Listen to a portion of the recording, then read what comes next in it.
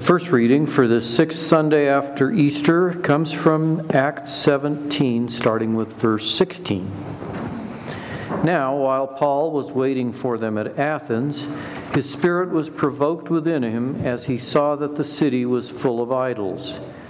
So he reasoned in the synagogue with the Jews and the devout persons, and in the marketplace every day with those who happened to be there. Some of the Epicurean and Stoic philosophers also conversed with him, and some said, "What does this babbler wish to say?" Others said, "He seems to be a preacher of foreign divinities," because he was preaching Jesus and the resurrection.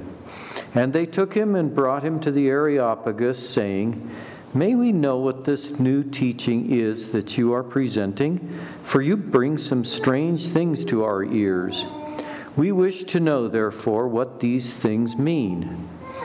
Now all the Athenians and foreigners who lived there would spend their time in nothing except telling or hearing something new.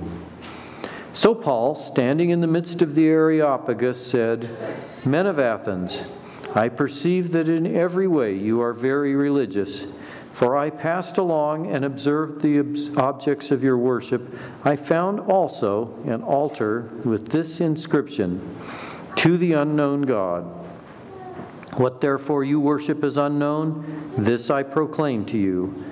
The God who made the world and everything in it, being Lord and heaven and earth, does not live in temples made by man, nor is he served by human hands as though he needed anything, since he himself gives to all mankind life and breath and everything. And he made from one man every nation of mankind to live on all the face of the earth, having determined allotted periods and the boundaries of their dwelling place, that they should seek God and perhaps feel their way toward him and find him. Yet he is actually not far from each of us, for in him we live and move and have our being, as even some of your own poets have said, for we are indeed his offspring. Being then God's offspring, we ought not to think that the divine being is like gold or silver or stone, an image formed by the art and imagination of man. The times of ignorance God overlooked, but now he commands all people everywhere to repent, because he has fixed a day on which he will judge the world in righteousness by a man whom he has appointed, and this he has given assurance to all by raising him from the dead." This is the word of the Lord. Thanks be to God. The epistle reading for today comes from Peter's first letter to the Christians, chapter 3, starting with verse 13. "Now who is there to harm you if you are zealous for what is good? But even if you should suffer for righteousness' sake, you will be blessed.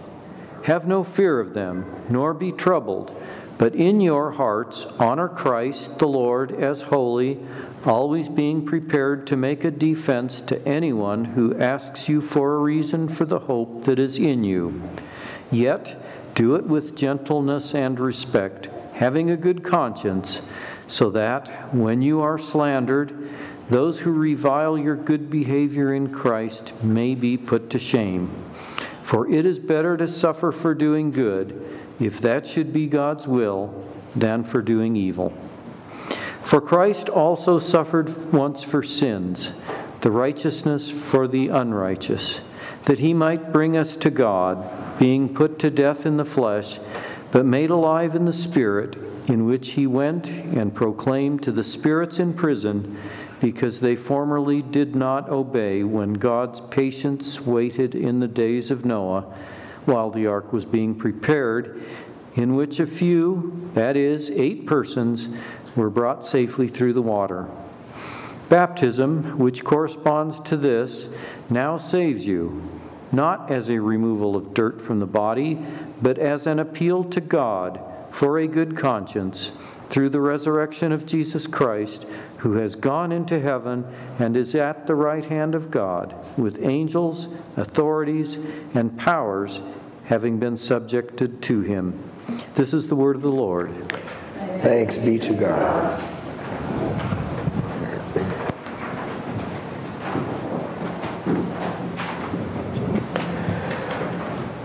The Holy Gospel according to St. John, the 14th chapter.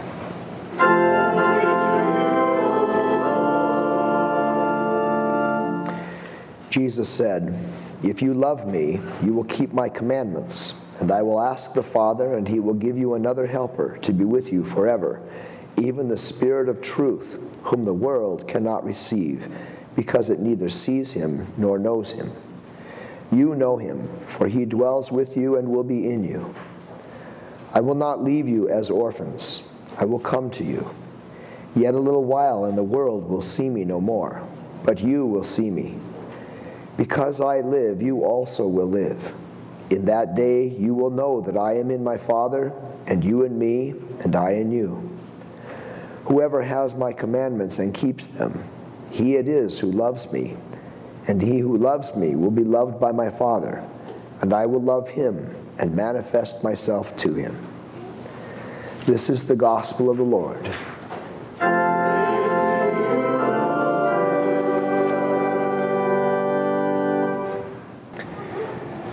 Grace, mercy, and peace be to you from God our Father and from our Lord and Savior Jesus Christ. Amen. The man was crazy, and everybody knew it. He used to be an upstanding member of the community, and everyone liked him. His family lived on the outskirts of town, but they were just normal Joes. You'd see them in town regularly, buying groceries, buying supplies, chewing the fat. Then one day, everything changed. It was like he snapped. He started criticizing everyone, telling us we had to get religion, that some god or something didn't like the way we were living, and that we'd better change our ways. Who does he think he is? Just leave us alone. Now we all go out to his farm and we laugh at him. When we do, he stops his work and he comes out to talk to us, but it's always the same. Repent of your sins, he says. Turn to God and ask for mercy. Then we ask him, snickering, how his project is coming. He's building a boat, you know. We ask him and everybody laughs and he shakes his head and he goes back to work. Somehow, he's even convinced his 3 sons to help him. Can you imagine? A boat. The nearest river is a day's walk away. And what a boat. It's huge. He has some crazy idea that there's going to be a flood and that we're all in danger. But he's been saying the same thing for the last 35 years. And 35 years from now, I'm sure he'll be saying the same thing. He's just crazy, you know? Crazy Noah. Now the earth was corrupt in God's sight, and the earth was filled with violence. And God saw the earth, and behold, it was corrupt, for all flesh had corrupted their way on the earth. And God said to Noah, I have determined to make an end of all flesh, for the earth is filled with violence through them. Behold, I will destroy them with the earth. Make yourself an ark of gopher wood. For behold, I will bring a flood of waters upon the earth to destroy all flesh, in which is the breath of life under heaven. Everything that is on the earth shall die. But I will establish my covenant with you, and you shall come into the ark, you, your sons, your wife, and your sons' wives with you. And of every living thing of all flesh, you shall bring 2 of every sort into the ark, to keep them alive with you. Turns out Noah wasn't crazy after all. He was instead chosen by God to preach repentance to a corrupt world. And he preached all during the years that he worked on and built that ark. But the people would not repent. They were very comfortable in their sin. And it sure didn't look to them like God was going to do any punishing. I mean, year after year, things just kept going on as they always had been, right up until the first few raindrops fell. And then God wiped his creation clean. He destroyed every human being save 8. He drowned every living creature except those that were in the ark. What happened to that image of God that they might have had? That image of God as a great-grandfather, gray-haired in the sky, sitting in a rocking chair, just wanting and waiting to do good to everybody.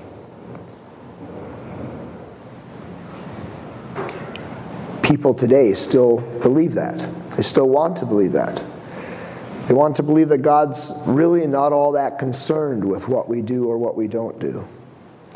Right or wrong, well, they don't really apply because that's all relative. What's wrong for you might be right for somebody else. And who's to say anyway? We're all just doing our best, trying to get along. Who's to judge? Shouldn't we just be more tolerant? And our culture is surely but slowly, maybe slowly but surely, carving God out of it, doing away with his influence. The Quran and the Bible, well, they're seen to be on the same par. The Ten Commandments are deemed irrelevant, passé, even offensive. Scripture is said to be full of errors, changed so drastically over time that you can't be sure what's the truth and what isn't, what's God's word and what isn't. Gender is fluid. Remove the moral judgments and everybody's going to get along a lot better. Marriage can be defined in whatever way we want. Love between a man and a man, woman and woman, it's just as pure and right, isn't it, as any other kind of love? Christianity is intolerant, it's judgmental. And our individualistic society would just like to move on past it and get on to freedom. Meanwhile, God's Word reminds us that the same God who judged the world by sending a cataclysmic flood to drown all those who were disobedient in the days of Noah, that same God is coming again to judge both the living and the dead. And his judgment of the world is going to be final, it's going to be swift, it's going to be terrible. This world corrupted by sin, it's going to be dealt just a furious blow. It'll be just as utter and complete as when the first flood came and covered the earth. When the waters sprang up from the deep and the rain poured down out of the sky for 40 days and 40 nights. And the judgment that's coming is going to be just as certain as that flood. And in that terrible day, Paul says God has fixed to judge the world, who is going to be able to stand? Which of us will God have mercy on? Each of us, by our sin, has condemned ourselves to be destroyed, condemned ourselves to be judged guilty. But the good news for us today is the same good news that Noah was preaching to the people of his day. It's the good news that God has made a way for us through the coming destruction, through that coming judgment. And that way, again, is through water. And just as the floodwaters lifted Noah and his family to safety above the destruction, lifted them to new life, so the waters of baptism have done the same for you and for me. Our baptism will carry us through the coming destruction and judgment. How can that be? Luther asks. Just a little water, a little sprinkling of water, a few words spoken. How in the world can that save us? But Luther says not water only, but water included in God's command and combined with God's word. In baptism, we have been united with Christ. We have been buried with him. And then we know we shall also be raised with him. This is God's promise to us. It is sealed. You have God's assurance of this, Paul says, because God raised Jesus from the dead. Peter writes that the floodwaters carried Noah and his family to safety through the destruction. He says baptism, which corresponds to this, now saves you, not as a removal of dirt from the body, but as an appeal to God for a good conscience through the resurrection of Jesus Christ. Baptism's power is well attested to in Scripture. Repent and be baptized, every one of you, in the name of Jesus Christ for the forgiveness of your sins, Peter says in Acts. Paul writes, for all of you who are baptized into Christ have clothed yourselves with Christ. And now, why do you wait? Rise and be baptized and wash away your sins.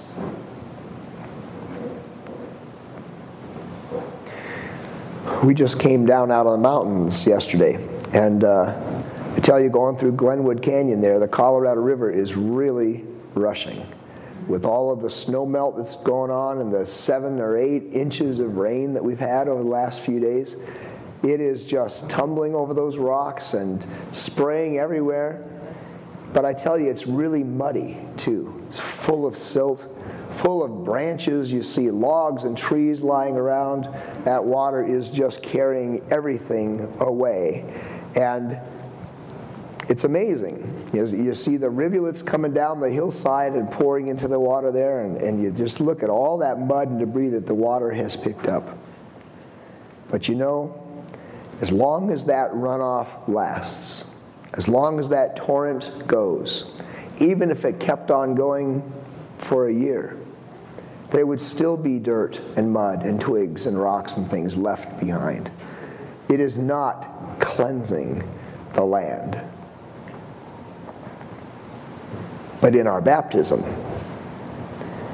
the water that was sprinkled on you or that you were immersed in, God promises a full cleansing of all your sin. Though your sins were as scarlet, they are now white as snow.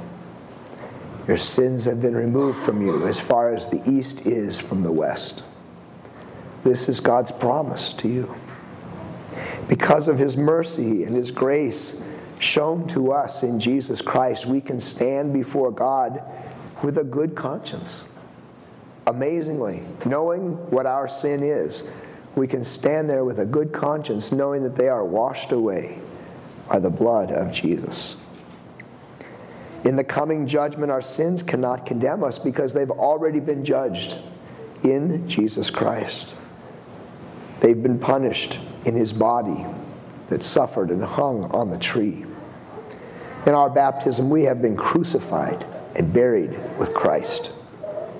The waters of our baptism will carry us through that final judgment, just as the waters of the flood carried Noah and his family to safety.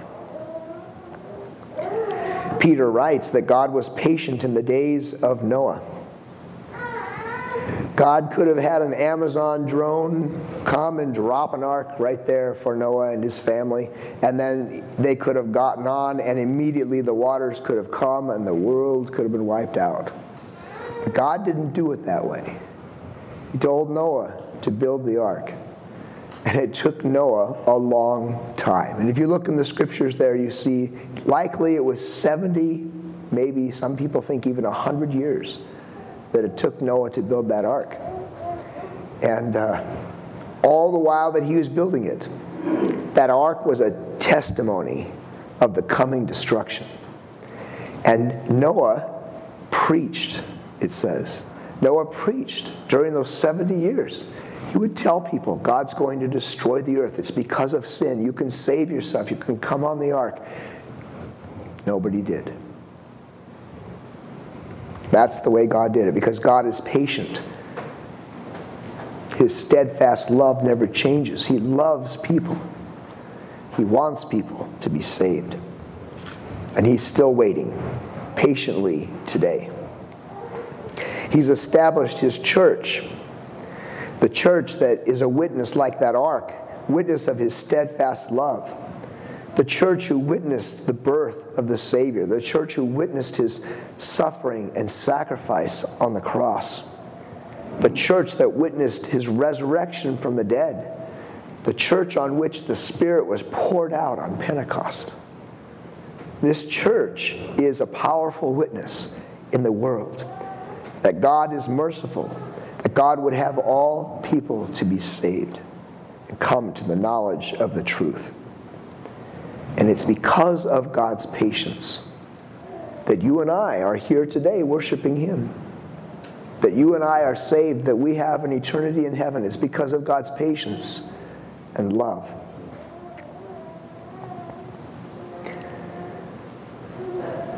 You've been brought into the ark. You know the name of the place in the church building where you are sitting? I know many of you do. It's a Latin word, comes from the Latin. It's nave, right? You are sitting in the nave of the church. Navis, I don't know if I'm pronouncing that right. I don't speak Latin. Navis is Latin and it means ship. It means boat. And the reason it means that, the reason that you are sitting in the nave, the reason they have named this the nave is because you are in God's ark. The ark in which Noah and his family were kept safe. And here you are kept safe. You are fed. Like Noah fed his family and fed the animals, you are fed by the Word of God. You are fed by the sacrament. Here we tell each other the stories of the church, what has been witnessed of God's steadfast love, of His mercy, of His forgiveness. We rehearse those stories. We teach them to our children here in the nave, in the ship.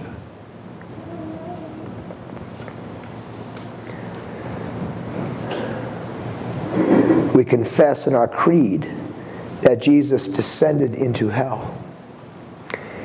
And He didn't go there to suffer. Some people believe that. But that's what that means. That's not what that means.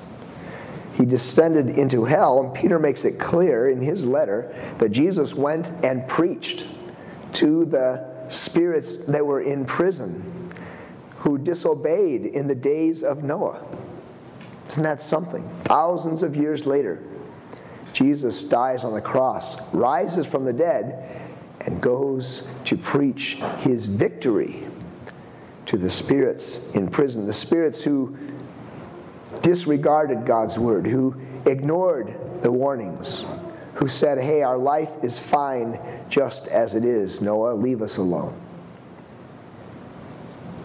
Jesus went and preached victory.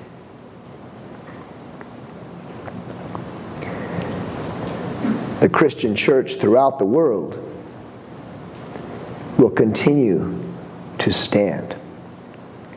Will continue to send out the clarion call to all sinners to come in. Come into the ark. Come into God's family. To know the Savior.